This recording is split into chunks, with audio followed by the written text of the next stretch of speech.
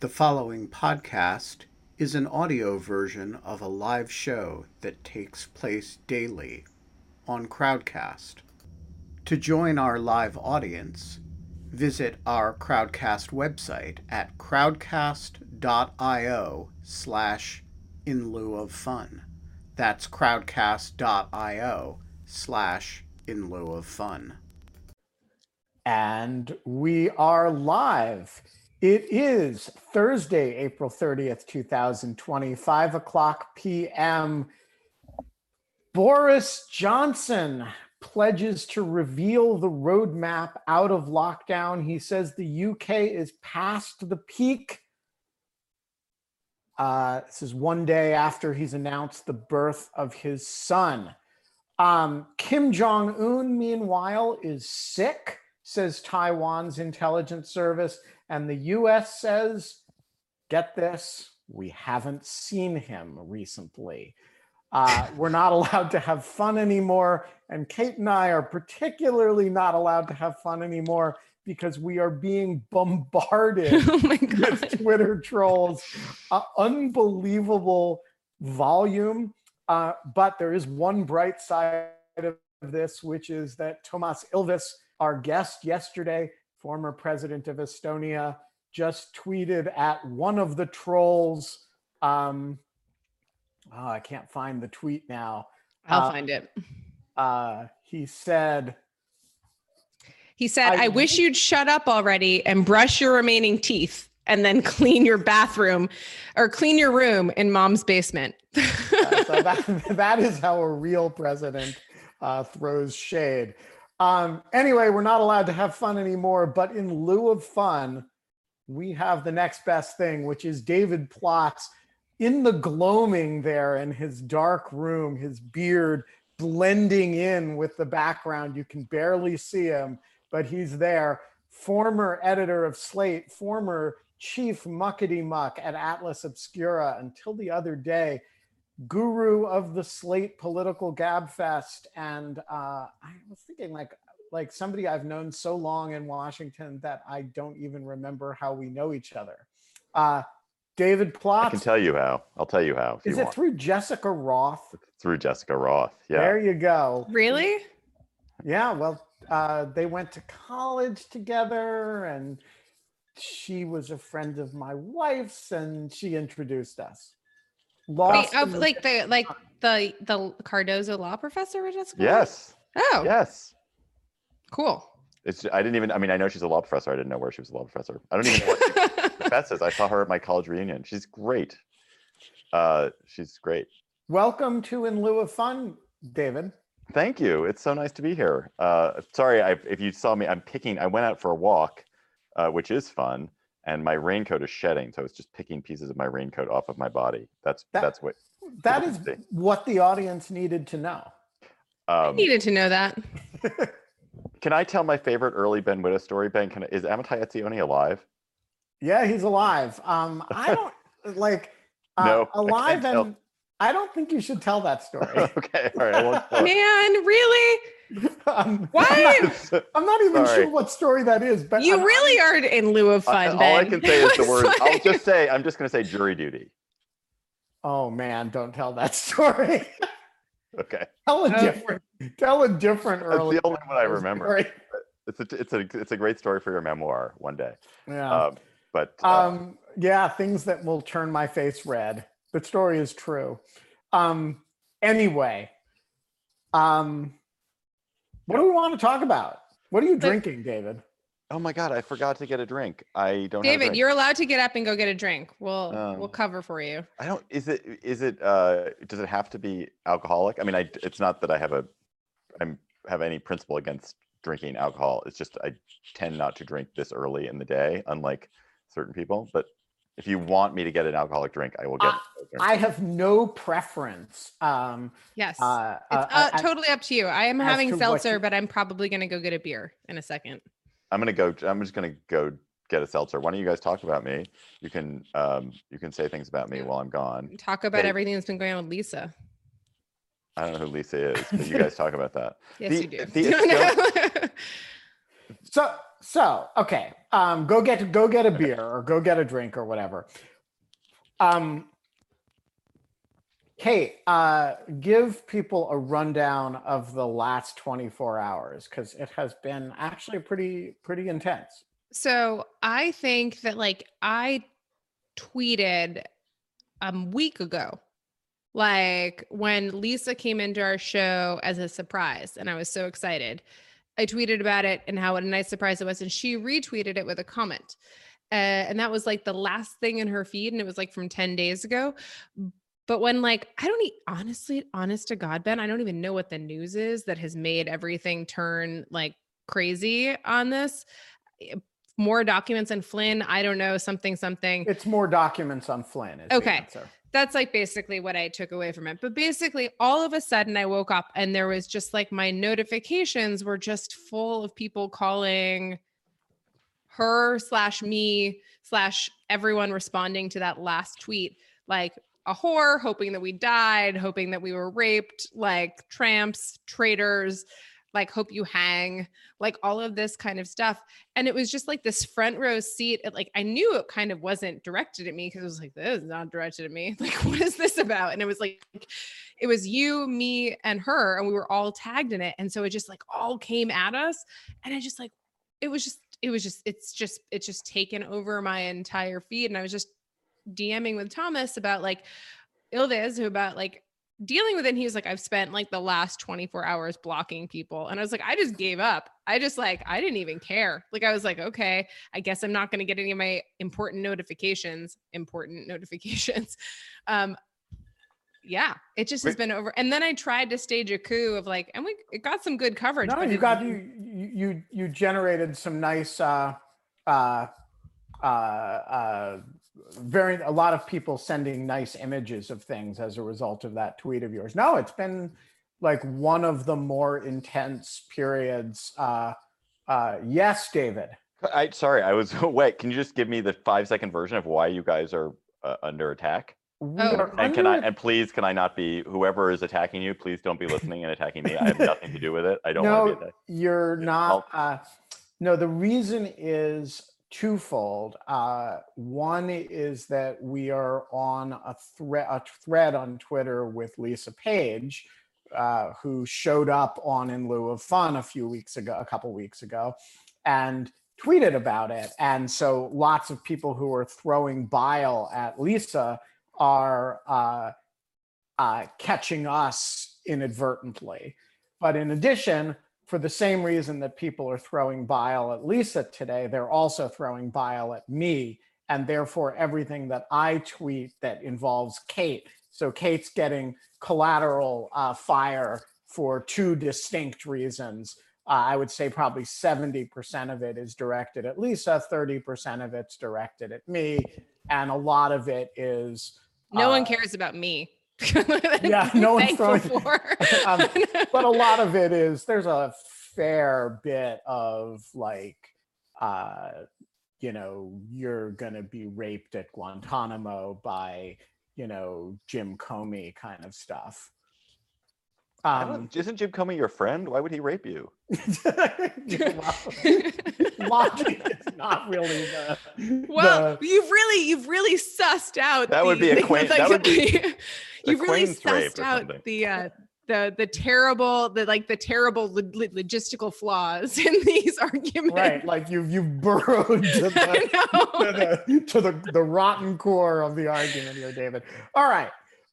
We are going to burrow deep into the Plotzian core. Dude, you ran Slate, you ran Atlas Obscura, now you're back in Washington. What's next? Haven't you always been in Washington? I've always been in Washington, but Atlas Obscura, which is this great company which I ran for the last 6 years, is in Brooklyn. So I had a commuting life where I would go to Brooklyn every week on Monday morning and come home on Wednesday night, which is I do not recommend. Strongly disrecommend. Where was it in Brooklyn? It's in Greenpoint. Oh, okay, cool. Are you in Brooklyn? I was. Yeah, I lived in Park Slope-ish by Barclay Center. Oh yeah. But Kate has decamped to Don't an say Hudson. Don't say Hudson. undisclosed location. Cape Cod. Oh, okay. That was Hudson before there was Hudson. Anyway, yeah, I mean, I'm actually in one more thing I'm doing for all your viewers and listeners, which is that I'm now working with Henry Blodgett over at Business Insider, and he and I are writing a daily newsletter because God knows people there are not enough daily newsletters. Everyone needs another daily newsletter. So Henry and I are writing a daily newsletter, which you can get if you go to read.bi/plots. It's good I haven't been writing for years, so it's nice to be writing again. Yeah, so let's talk about that. Yeah, I'd love to know the story of like how you got into journalism, how you found your way to Slate, everything else. I don't want to like take over Ben's questions, but No. So I know the answer to that question, like down to the level of what the senior thesis was about. But it's a great story. So why don't you tell it? How did you get into this racket? So I got into journalism via the city paper. I'd been a college journalist, but not a very good one or a particularly accomplished one. There were really accomplished journalists in my world. So Mike Grunwald was in my class at Politico. Susan Glasser of the New Yorker was somebody I worked with in college. And I thought I was going to be a lawyer. So I came to DC and was a paralegal at DOJ with the intent of going to law school. Hated it. Like within minutes of getting in to DOJ, I thought like I need to get the hell out of here. You know who my boss was? My Uber boss was Bill Barr. He was the acting attorney general during the last days of the Bush administration, right? Wasn't he? No, he was the actual attorney general. Or maybe the actual attorney general. And so I very quickly started to realize that, I should try journalism. I wrote to 92 newspapers. This was 1991. I wrote because I thought, you go work at a small newspaper. I wrote to 92 newspapers. 91 of them did not reply. I did hear from the Winston-Salem Journal, and I came this close to going to the Winston-Salem Journal to cover some suburb of Winston-Salem, which would have been an interesting alternate life. Probably would have been fine. And then Jonathan Rauch was a reporter at the Winston-Salem Journal at the time. And Jonathan Rauch, who shows up in one way or another on nearly every episode of In Lieu of Fun. He is embodiment of fun. He's the greatest of all journalists. And so I wrote to Jack Schaefer. Somebody pointed out that City Paper, the alt weekly in Washington, was looking for a reporter. And I wrote to Jack Schaefer, who was then the editor of City Paper, and this legendary figure. He'd hired Kate Boo and Bill Gifford, Clara Jeffrey, editor of Mother Jones, Liza Mundy. And I sent him some clips, bad college clips, and then my senior thesis, which was about Marion Barry. So I'd written a senior thesis, which was a very heavily reported thesis about the rise and fall of Marion Barry, the crack smoking power player mayor of Washington. And Jack basically wrote me back saying, your clips are garbage. Your thesis is good. Why don't you come work at City Paper? And so I came in as a reporter for Jack at City Paper for a couple of years, and then he left. And then David Carr became the editor, and I was David's deputy editor. And that was, those two guys, that is just a journalism education you cannot get anywhere these days. Jack was an incredible teacher, not intentionally. He disavowed teaching anything, but he taught my favorite Jack Schaefer thing he did, which I recommend. You should do this at Lawfare. Kate, I don't know if you write and edit. So I sent Jack a kind of draft of a story, a 7,000 word story. I think it was about some power plant in Georgetown or something. And Jack went through it. He did a global search and replace on every is, are, or be, every kind of to be verb in it. And he took them out and he replaced them, every one of them, with the word fuck. And he said, you cannot come back to me until you've turned every one of these fucks into a different active verb. And so there was not a single sentence in that piece had an is, are, or be in it. It was the most muscular fucking story you've ever read in the end. And I wouldn't recommend that as that working for every possible story, but man, it certainly made that story hum and punch. So I just want to say that since David has just given this professional history, I want to line up my professional history next to it. Always about you, Ben. No, Always. because where David has just described a string of professional successes, every one of them parallels a Wittes professional failure. So while David was at City Paper, I applied repeatedly for a parallel reporting positions at City Paper, and Jack Really? Paper rejected me every single time, Man. and even once told me, "I don't think you'll ever be Plots." That's true. And Jack Schaefer, who was one of my heroes, and I'm like, I think the world of him. And he was actually instrumental in starting my career, because the final time he rejected me, and when he told me, "I don't think you're ever going to be Plots," what he meant by that was, I'm not a features writer, which is absolutely correct. It was an insight into who I am and what I write about. And he said, you're not going to be Plots. You're fundamentally an analyst. And so I want you to go to Legal Times, and I'm going to call Tom Watson, who's an editor over there, and I'm going to bully him into hiring you. And that is what he did. And that was a huge actual moment in my professional life, was kind of realizing that, that was not an insult, but a good thing. So the other side of that is that David Carr, when David Plots left City Paper, David Carr had a hole as a deputy editor, and I was the last person cut for that. And he hired Eric Wemple instead of me. And so, like, every component of the story David told has like a Wittes professional failure associated. But I kind of want to, it's a great story, but I also want to kind of put in the fact that, like, David said that, like, he could have gone to, like, the Salem, like, Winston-Salem Journal. Yeah, the Winston-Salem Journal. That's what I thought it was.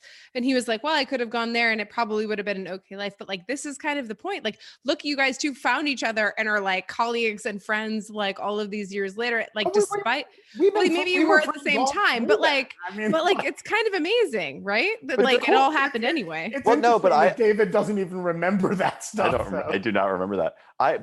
I'm with you, Kate. I take it the other way, which is, you guys know the movie Sliding Doors. Do you know I love that movie. Yeah. No one has ever mentioned that movie to me before. I mean, I think of those sliding doors moments all the time, just like the things where had you had one path, I was this close to accepting a job at the Winston-Salem Journal, like this close. And had I taken it, life would have been completely different. There was another time I was actually, Ben was probably also later offered this job. But I was offered, when David Carr left City Paper, I was offered the job as editor, and I called to accept the job. And this was the old days. I didn't reach the person who was trying to hire me. I didn't reach her. And I was totally happy to accept it. And then in the kind of next 2 hours, I had some weird random change of heart, and I didn't take it. And I ended up staying at Slate. And again, that would have been a radically different path in life. And it's just these very small things. I mean, I'm reminded, actually, this gets to one of the things I want to talk to you about. Have you guys heard about this book, Rodham? Do you know about this? No, but can I briefly describe Sliding Doors to people? Oh, yes, please do. So Sliding Doors is this amazing Gwyneth Paltrow film from, like, I think the early aughts or 90s. I can't remember, but, like, it's this great story. And it's like, the premise of the story is that, like, she has this really bad day. She gets fired from her job and she's running down the stairs to catch a subway. And in one all of a sudden the story, like, bifurcates and splits and tears apart. And, like, one version she makes the subway and another she just doesn't. And, like, then you follow her along these two simultaneous paths of, like, how her life, like, leads. And actually, I don't want to ruin the movie for anyone. It's actually very funny, very good, very poignant movie. I think I don't know why it's not more popular. But David, actually, to your point, my takeaway from that is, like, at the end of the day, like, all of the things end up the same. And that, like, there is a little bit of indeterminate, like they all kind of lead back to the same place, even though they look so different. And the outcomes are essentially the same outcomes, if you remember the final scene of the Sliding Doors. I kind of just, I think that there, so not to make my point, but, like, I think that very much makes my point. But I love that you brought that up. It's, like, one of my favorite movies.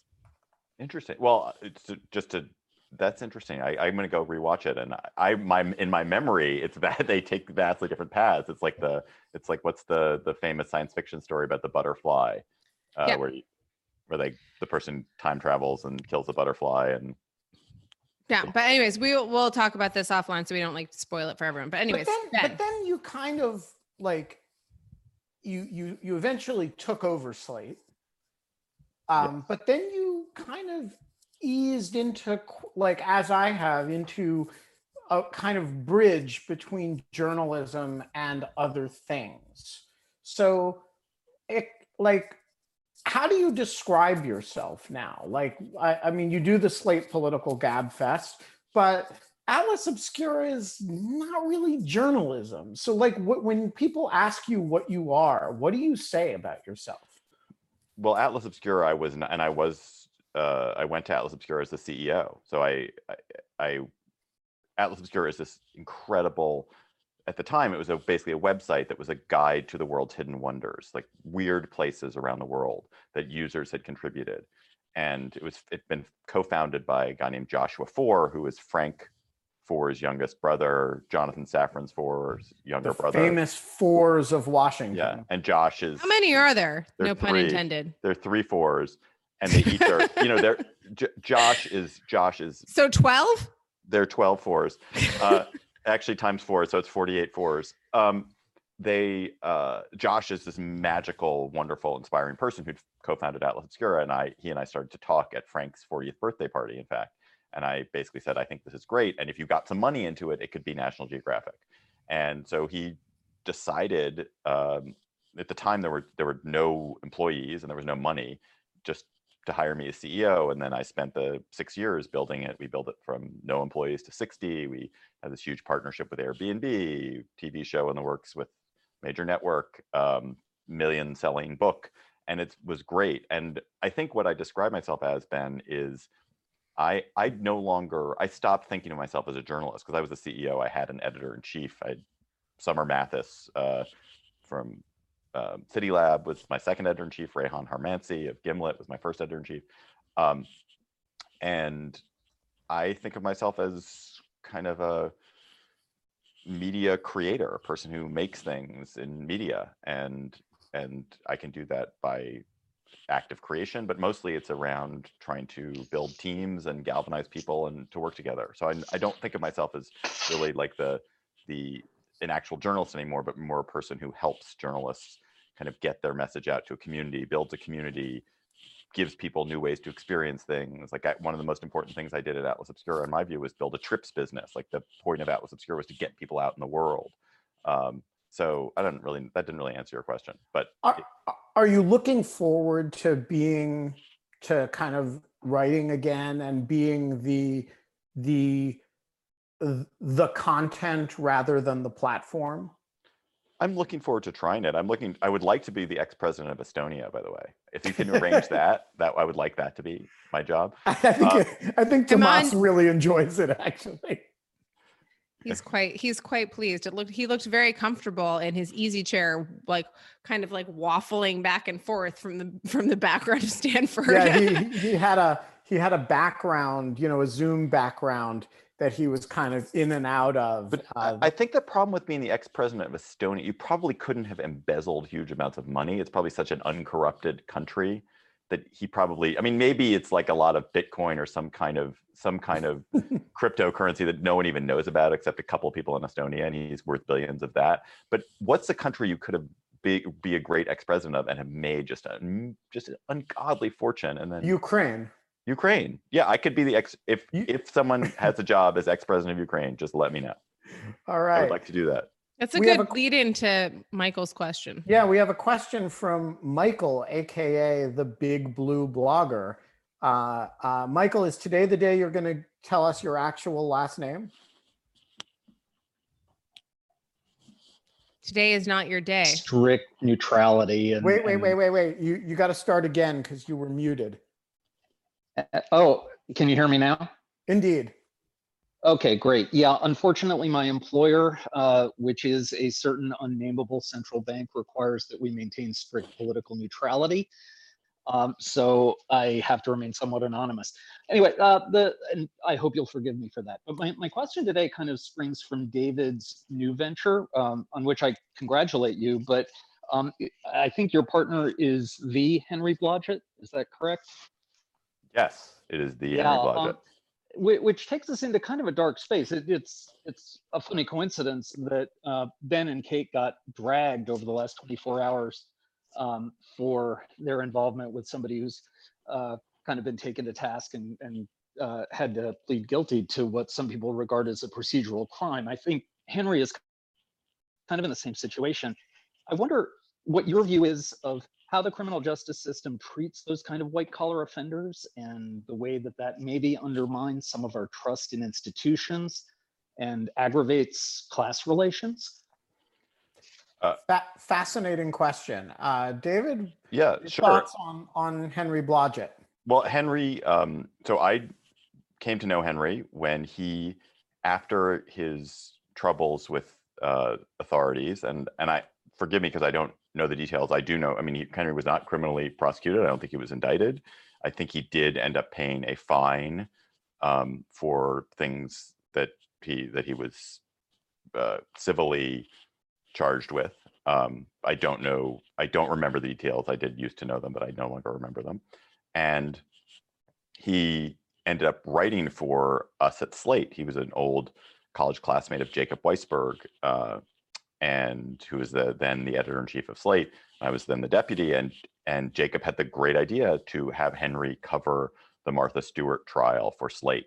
And this was soon after Henry had gone. That's actually brilliant, honestly. That's an amazing call. That's so smart. It was a great idea. And Henry did an incredible job because he knew this world, and also he himself had just had this kind of real difficult encounter, which I think he has apologized for and has talked about. Again, I apologize for not having all the details.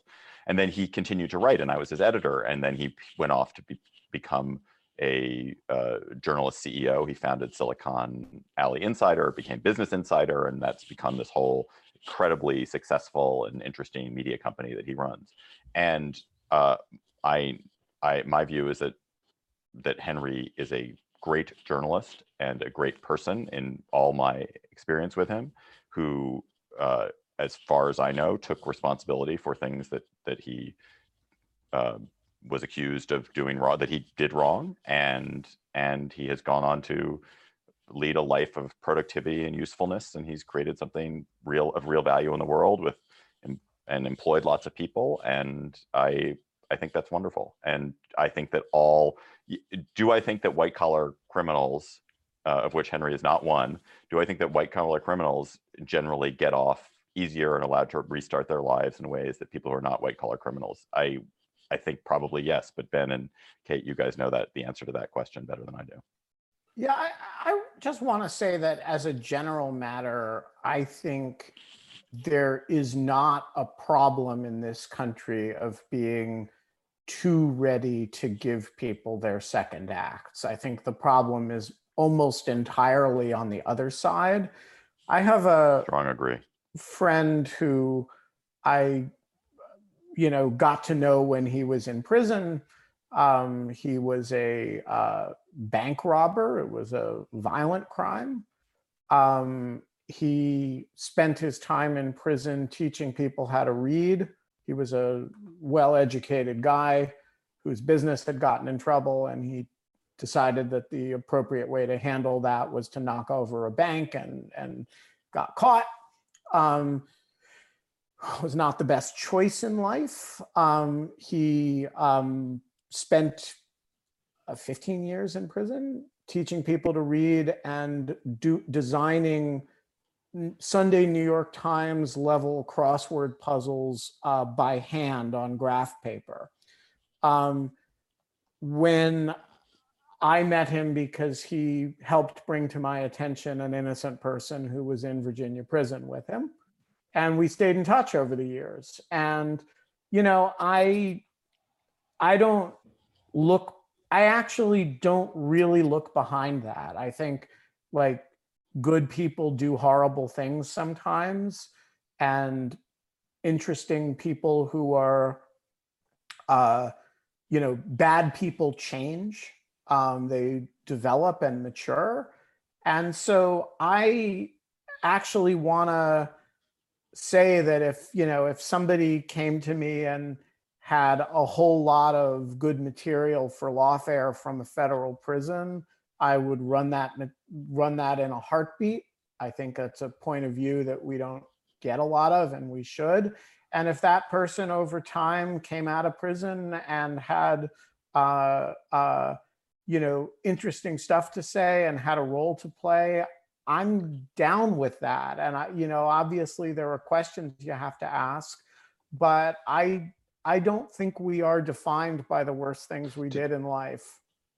Yeah, that is. Have you guys listened to Ear Hustle? Do you know the podcast Ear Hustle? I do know it. I haven't listened to it. I know it from your repeated recommendations. Is it really good? On the GabFest?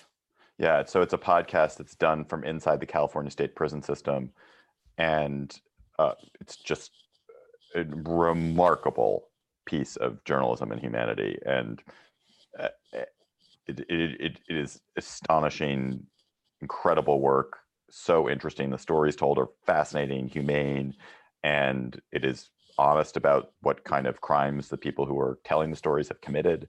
And what's, there's this really inspiring piece of it, which is that one of the founders who was in prison for, I think a second-degree murder, and he'd been in prison for 30 years, Earlonne Woods, I believe his name is, was pardoned by Jerry Brown in the last days of Jerry Brown's administration, and is now, Earlonne is now outside and continues to do the show. But it's as a document of like what prison life is like and what people in prison have to say about the world.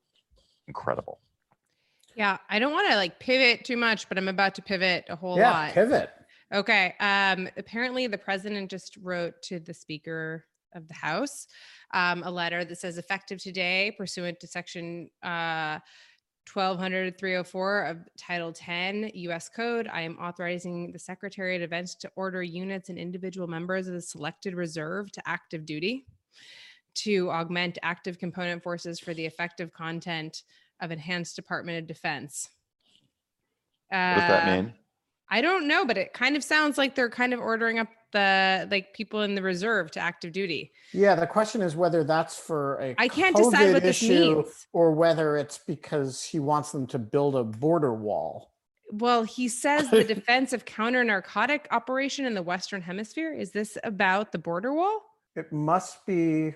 What? So I'm sorry to like, I'm just like, I can't think of a better group of people to noodle through on this with at the moment, frankly. Yeah, but I can think of better people than me. Not Ben. Well, you're not even drinking, David, so you might be the only sober one here.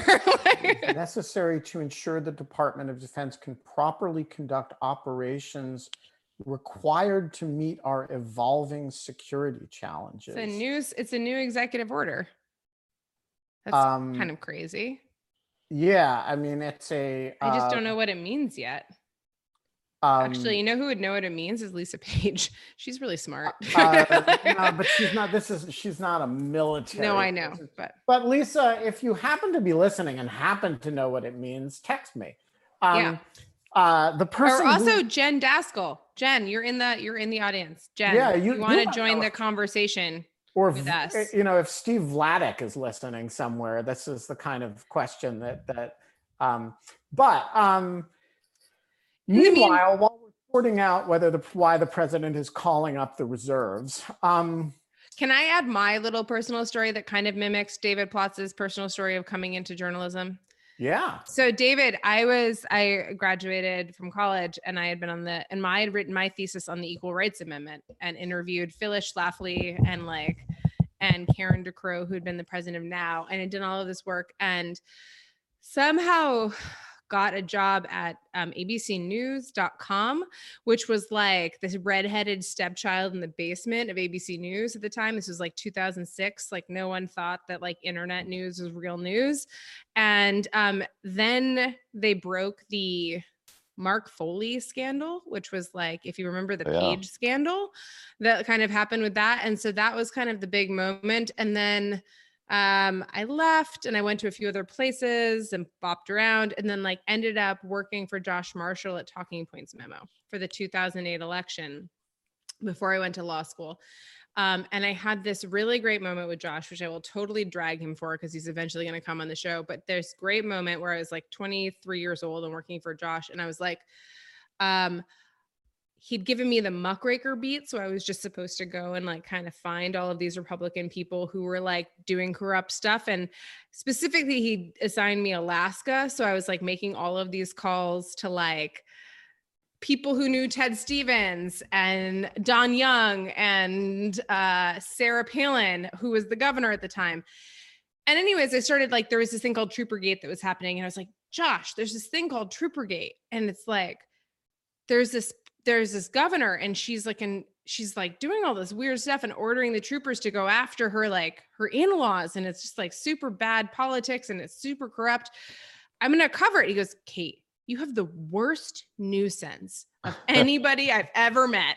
Like, you just have no news. I'm like, well, can I just like write it up on her own? I like heard that she's like in the running for like the vice presidency. And he's like, everyone's in the running for the vice. They're never going to give her the vice presidency.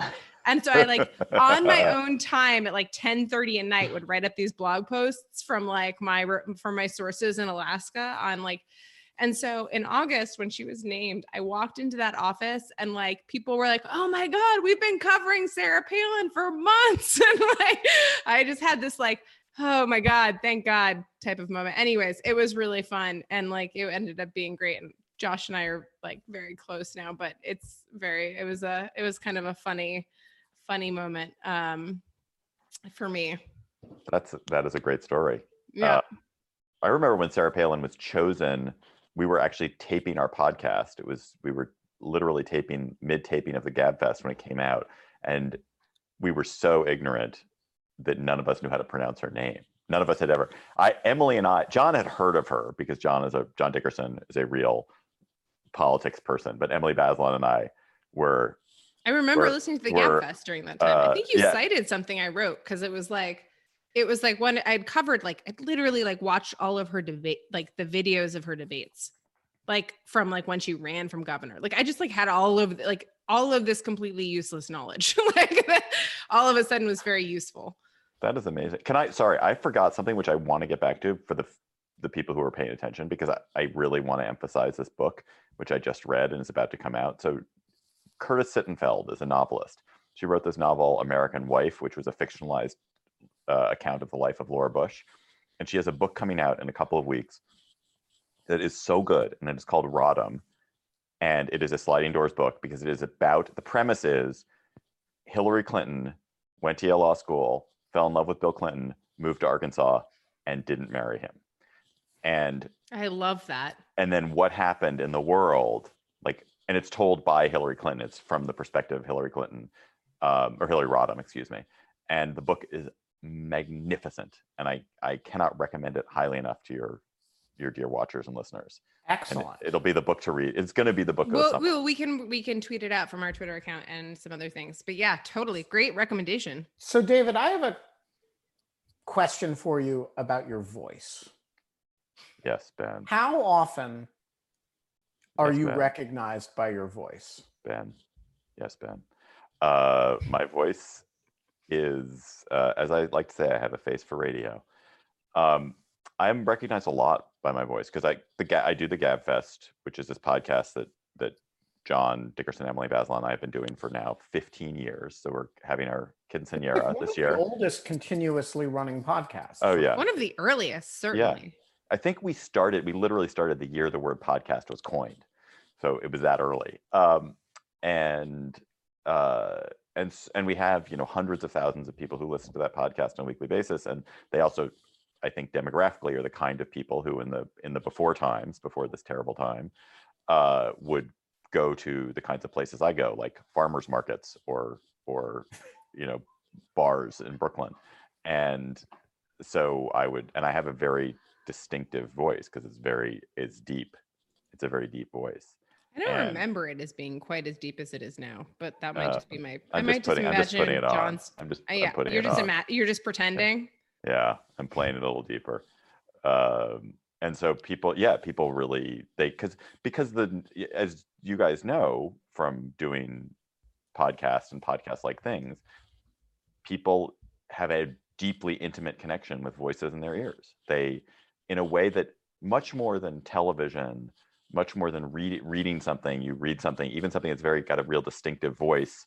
You don't know what Jane Mayer looks like based on, or sounds like based on reading her. If you ran into Jane Mayer on the street and heard her speaking, you wouldn't immediately think, oh, that's Jane Mayer. I recognize her from her text. It is the human voice, and particularly the human voice as it is transmitted to you in earbuds is so intimate. And so if you're there often enough and you talk enough, you become very familiar to people and very connected to people. And that's why I think even John Dickerson, who is a television person, who is on 60 Minutes, Face the Nation, CBS This Morning, shows that are watched by millions and millions of people, is recognized as often for his voice as he is for his face, because the voice is such a warm, connecting thing. Can I ask a weird question? Do you find yourself, when you want moments of privacy, not speaking or like trying to speak less so that people don't recognize your voice? No? No. I mean, I think I do remember my ex and I were in Brooklyn with our children, and we were somewhere in Brooklyn on a weekend, and one of our or more of our children was behaving poorly, and I remember screaming at our children, and Hannah screaming at our children, and somebody walking by recognizing us and by our voice and being like, "Oh, you're David Plotz and Hannah Rosen," and just feeling aghast at that. But no, I'm not. It's not that level of fame. It's like a very tiny bit of fame for a tiny set of people who listen to podcasts about politics. I grew up in Rochester, New York, as this podcast knows, and there was this one really distinctive voice. I think he's syndicated now, like a guy named Bob Lonsberry, who is very, very kind of controversial. But anyways, he had a very distinctive, annoying voice. And like, I remember I was at the airport, at the Rochester airport, and he was like flying to New York, and I was flying to New York, and I was like, I swear that's Bob Lansbury. And he just like wouldn't talk. And like people were like doing in Rochester, it's a small town. It's very like people talk at the airport to each other. And like, he was just like not talking. And I felt like he was trying to basically like maintain his anonymity by not talking, which is why I kind of ask. Sorry. I mean, I find your voice is much more distinctive than mine, David. And I find that I am routinely recognized by the sound of my voice. And you have a super distinctive voice. You have an incredibly distinctive voice, Ben. Yeah, completely. Like yours.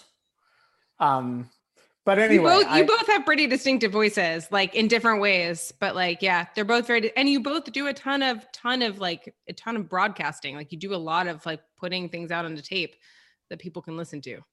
It's true. Although I do think that first of all, I don't do anything like the Gab Fest. I think the Gab Fest has an order of magnitude more listeners than anything that I put out. And the other thing about the Gab Fest that I think is distinctive is it's the same three people for 15 years.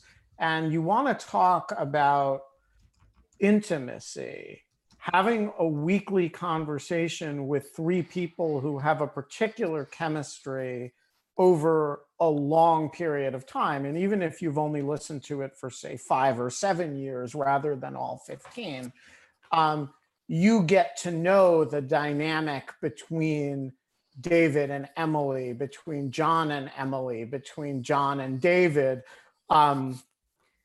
very, very well, in a way that creates a sense that you know these people, right? And I can't think of another. I can't think of another thing that's been as long running that's that personal. You know, I had not put it in those terms, Ben, but I think that's true. I mean, we have been doing this for a long time. John and Emily have become just we started out as we were colleagues, and we were certainly friendly colleagues, but the act of doing this has just made us just truly intimate, deep friends.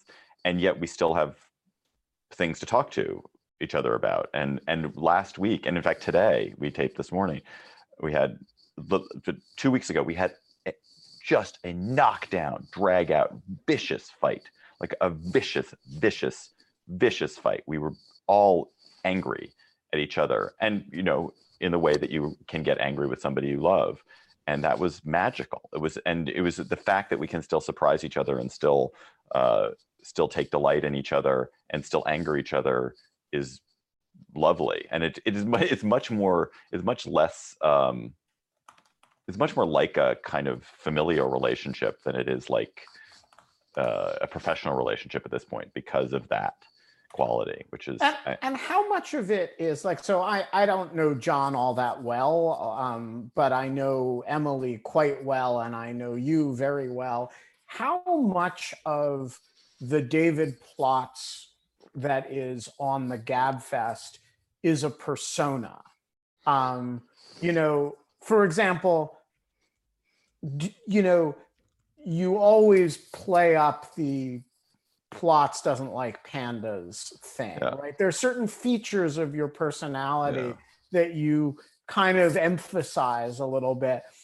I always find like the Gabfest Plotz is kind of like it's like a really good caricature of actual David Plotz. Yeah. What are you tweaking? Yeah. Well, I think I'm a performative person. And so it gives me pleasure to kind of put something out there that's intended to have an audience and to give pleasure and to the audience. I think, and I'm not sure that John or Emily even thinks of it this way. I really do think of the Gabfest as entertainment, that it's there to bring people pleasure, not necessarily to inform them. If it informs them, great, but mostly it's companionship and pleasure.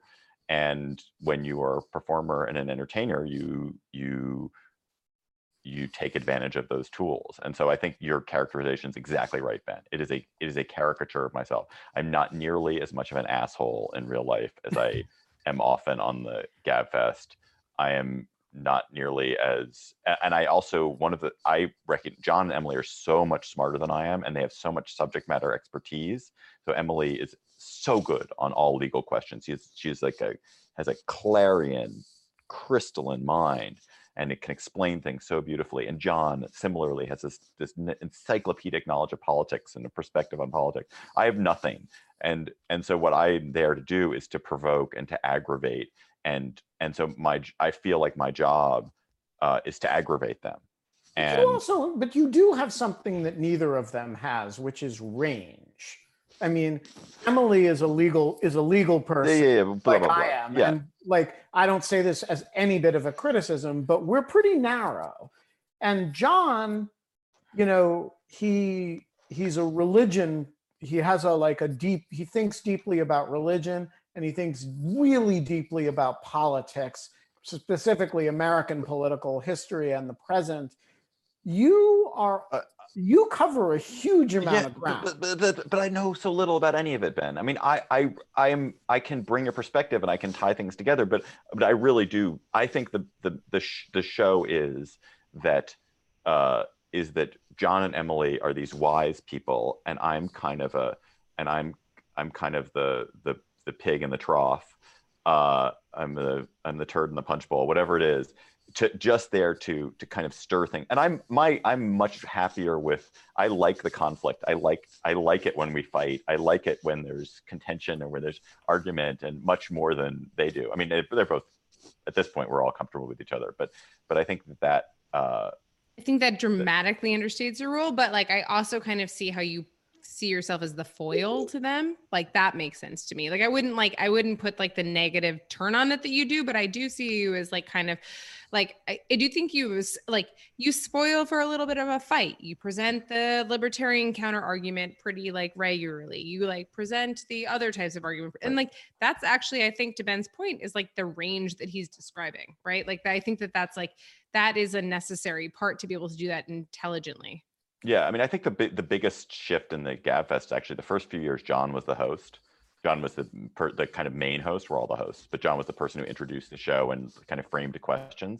And then at some point, I was like, this doesn't make sense, because actually I'm the person who should be asking the questions mostly because I know least, and I'm also the one who like I can aggravate and needle these two in ways that they don't do to me because they're nicer. And so that we made that shift at some point. So we have a question from Christy in Portlandia. Hi, David. I remember some years back, you gave out your home phone number on the Slate podcast, much to your co-host chagrin. And so I was just wondering if you have any good stories from the calls or you still get calls. I don't have a home phone number anymore, actually. So I just have my cell. He But I'll canceled give his landline, my, Christy. my phone number is that's the end of the story. 202-431-4106. You're welcome to call me. I'm not much of a, I mean, this is back right before 9/11, I wrote this long article for GQ, which was the case against privacy. And it was just about how a lot of what people thought of as privacy, I just thought was ridiculous. I haven't gone back and looked at it and to know whether I still agree with it after all these years, but I put my social security number in there. I put my address, I put my mother's maiden name, by date of birth. And I was basically, I think, and I sort of said like, you know what, I think the benefits that I gain from sharing information about myself and the world outweigh the costs and the risks of giving this information to governments and corporations. I don't know if I still believe what I wrote then, but I don't have any good stories about giving out my home phone number, except that insofar as I gave out my home, one of the reasons I gave out my home phone number, I don't remember if this is why, is that I did a book that was about a genius sperm bank. And I love that book. thank you. And so I was trying to find people who were children of the sperm bank. And I said, I have one of them. Sorry. You have a child of a genius sperm bank? Yeah, he's one of my best friends from growing up. Really? From the repository of germinal choice or some other sperm bank? I don't know if it's that one, but it was definitely from a genius sperm bank. Yeah. There aren't that many of them. Yeah, I don't know. But yeah, anyways, That's so we can talk interesting. about it later. But like he was like, I'm completely obsessed with this. This is why I've read your book. But like, yeah. Can you tell me a little bit more about who that person is later? I'd be Yes, curious if totally. I know them already. Yes, well, he went to Yale, so you might imagine. He now has a lot of money because he's a genius, and he basically made a ton of money. But no, he's like one of my very, very, very, very oldest and best friends from when I was in high school. So yeah. My experience with the kids of the Nobel Prize Sperm Bank is that they were not geniuses at all. They are definitely not. That they were very much like what their mothers. So they were people, their mothers had gone to the sperm bank, they'd gotten the sperm from the genius donors. And then the kids turned out, like as you'd expect, they would, given who their mothers were. So if their mothers were, successful professionals, the kids that turned out to be successful professionals. If their mothers were not, the kids, if their mothers are working class drivers, the kids have turned out to be working class drivers. And they're very much subject to like the ones who grew up in suburbs in the Midwest are kind of stuck in suburbs in the Midwest or exurbs in the Midwest. And the ones that grew up in fancy college towns have gone on to go themselves live in fancy college towns and have professional careers. So it's much more about the destiny that's imposed on you by where you're born and who raised you than it is like, oh, my donor is such a genius. I don't disagree with that, but like his mom was pretty lovely and amazing. I bet. Did you we'll come talk about away from that book with the sense that, I mean, the premise is a kind of eugenic, we can breed brilliance. Your account of who these people are is a real kind of triumph of nurture over nature. Yeah. Did you come away with a sense that genes are overrated? Yes. And I certainly came, so I wrote the book 15 years ago, and now I have 15 years more with these kids and seeing who they are now. And they're very good. They've had they're in their 30s now mostly. And I'm not saying this was a great eugenic test. It wasn't like everyone programmed the sperm, and that it's not that all of the donors were in fact the greatest people of our time. In no sense is that true. But it seems to me so clear that that the dominant thing that's happened to them is they've been guided by the forces of where they were raised and sort of what kind of person their mother who raised them was. And that seems to me to dwarf everything else that you can look at in who they've become. And so, yeah, I guess that is, I'm not saying that obviously, I'm not saying that obviously our genes shape us, but. And you say mother just specifically because some of like so many of these people were like raised by single women. Yeah. Right. Yeah. Yeah. And is that what you would have predicted, or would you have predicted something a little bit more like the Shockley thesis, which is, hey, if you get a bunch of Nobel Prize winners to donate sperm, they're going to produce a whole lot of extraordinary children? I'm trying to conjure myself back to what I thought at the time. Well, I thought that the book kind of made this. Well, I thought that the idea too about Nobel Prize winners are abnormal. Like there's not like they're not normal genius. Like you could take normal genius and like having it like the exceptional kind of people that the genetics create to make a Nobel Prize winner is like closer to having like a Van Gogh, right? Than it would be to having like I don't know, something else, but or I don't know, like an Ansel Adams. So like I just kind of I think that there was that, but maybe I'm misinterpreting. I think that maybe you may have read that somewhere else in a better book, different book than mine. One of the weird things about the Nobel Prize sperm bank is that the Nobel Prize winners washed out quickly. There are not a lot of Nobel Prize winners. They didn't want to donate to some weird quasi racist eugenic sperm bank for the most part. The few who did were old, and they have low sperm counts because anybody who's over 40 is basically a bad sperm donor anyway. And you don't win a Nobel Prize when you're 40 or when you're 22. And so the donors they ended up getting for the bank were not, in fact, the Nobel Prize winners. There were some different set of men who were vaguely accomplished, depending on how you looked at it. And also the weirdest piece of this, Kate, this is not what you're talking about, sorry, is that women didn't want the Nobel sperm. So that when women were presented, they were given this catalog of sperm donors, and the Nobel Prize winners were among them in the early days. That the Nobel Prize winners, if you could pick, you would read the description of somebody as a preeminent scientist and IQ of 190 or whatever it was, and women would not pick the guys who were the Nobel Prize winners because they were short. There was nothing about them having a happy temperament. They weren't musical or athletic, which are things that when people are looking for be the parent of their child, they think, well, musical gifts and athletic gifts are more likely to be carried on genes, and so they'll look for that. And so there's this adage in the sperm banking world: nobody buys the short sperm, and so there's this way. I guess I'm done. Yeah, there's no there's no super Wittes babies out there. Yeah, exactly. Just the ones you got. And so there's this weird way in which they were trying to have this eugenic sperm bank with all these geniuses, and what women wanted were happy, tall, musical men, not super geniuses. Like that's who you would go and pick, because I think people think those are things like, actually, genius, maybe it'll come, maybe it won't. What will come is if they'll be tall, that'll give them an advantage. They'll be musical, that will be so nice to have in our house. They'll be athletic, that'll make them healthier or something like that. There's a really great scholar, just FYI, in case, I don't know, you probably know about him, but Glenn Cohen, who's at Harvard, who does all of this incredible work about sperm banks and kind of gametes, like, and rights to gametes and the market for gametes. Oh, really? I don't know.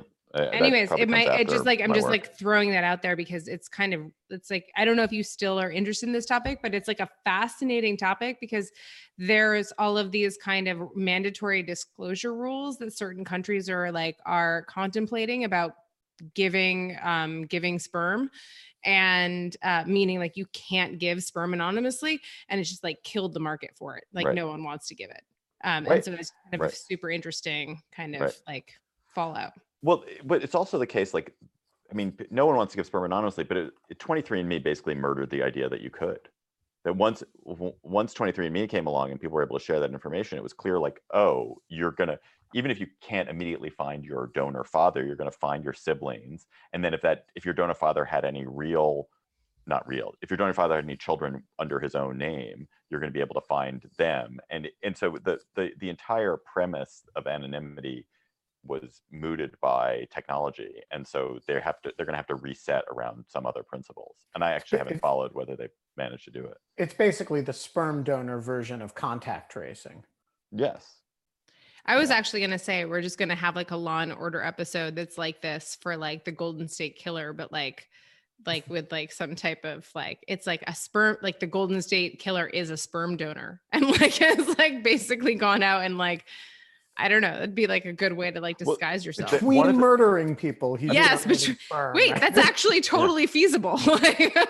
One of the that this is not exactly the same point, but one of the things that was so shocking to me is that, so I met a lot of sperm donors in the course of doing my research, and there is a distinct hyper narcissist sperm donor type. Yep. Guys who really want to kind of win the genetic lottery. They by fathering children, and they're guys who would go from sperm bank to sperm bank to sperm bank, and not really revealing that they had donated to the California Cryobank as they're at Virginia Cryobank. And the result is they're guys who have fathered dozens, scores of children. And Like the Genghis Khan gene. yeah, they get right. Except, yeah, I mean, they probably share a kind of vanity and narcissism, but are not such good global conquerors as Genghis Khan was. Not so good with a We sword. can only hope. On that note, we should wrap. But David Plotz, thank you so much for joining us. Kate, what's our situation tomorrow? Oh my God. Every time you our situation tomorrow, don't ask me for a sign off, Ben. Okay, I I'm not going haven't- to ask you for Okay. some. So I haven't planned it. I always mean to, but then I have like 7 hours of Zoom meetings leading up into this and it like kills me. Tomorrow, we have Seth Magaziner, the treasurer, the current treasurer of Rhode Island, to talk to us about state budgets and the current state of affairs. It's going to be an ugly conversation.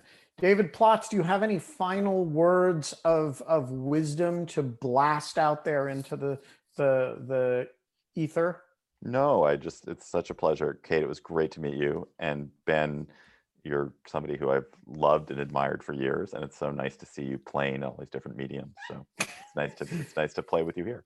You And too, man. let's have another walk one of these days. Let's take a walk.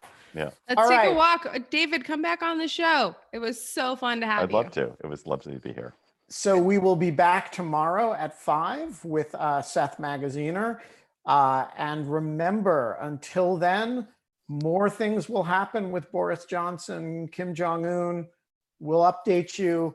And until then, if you can't have fun, in lieu of fun, you can still come and hang out with us. Goodbye, Ben.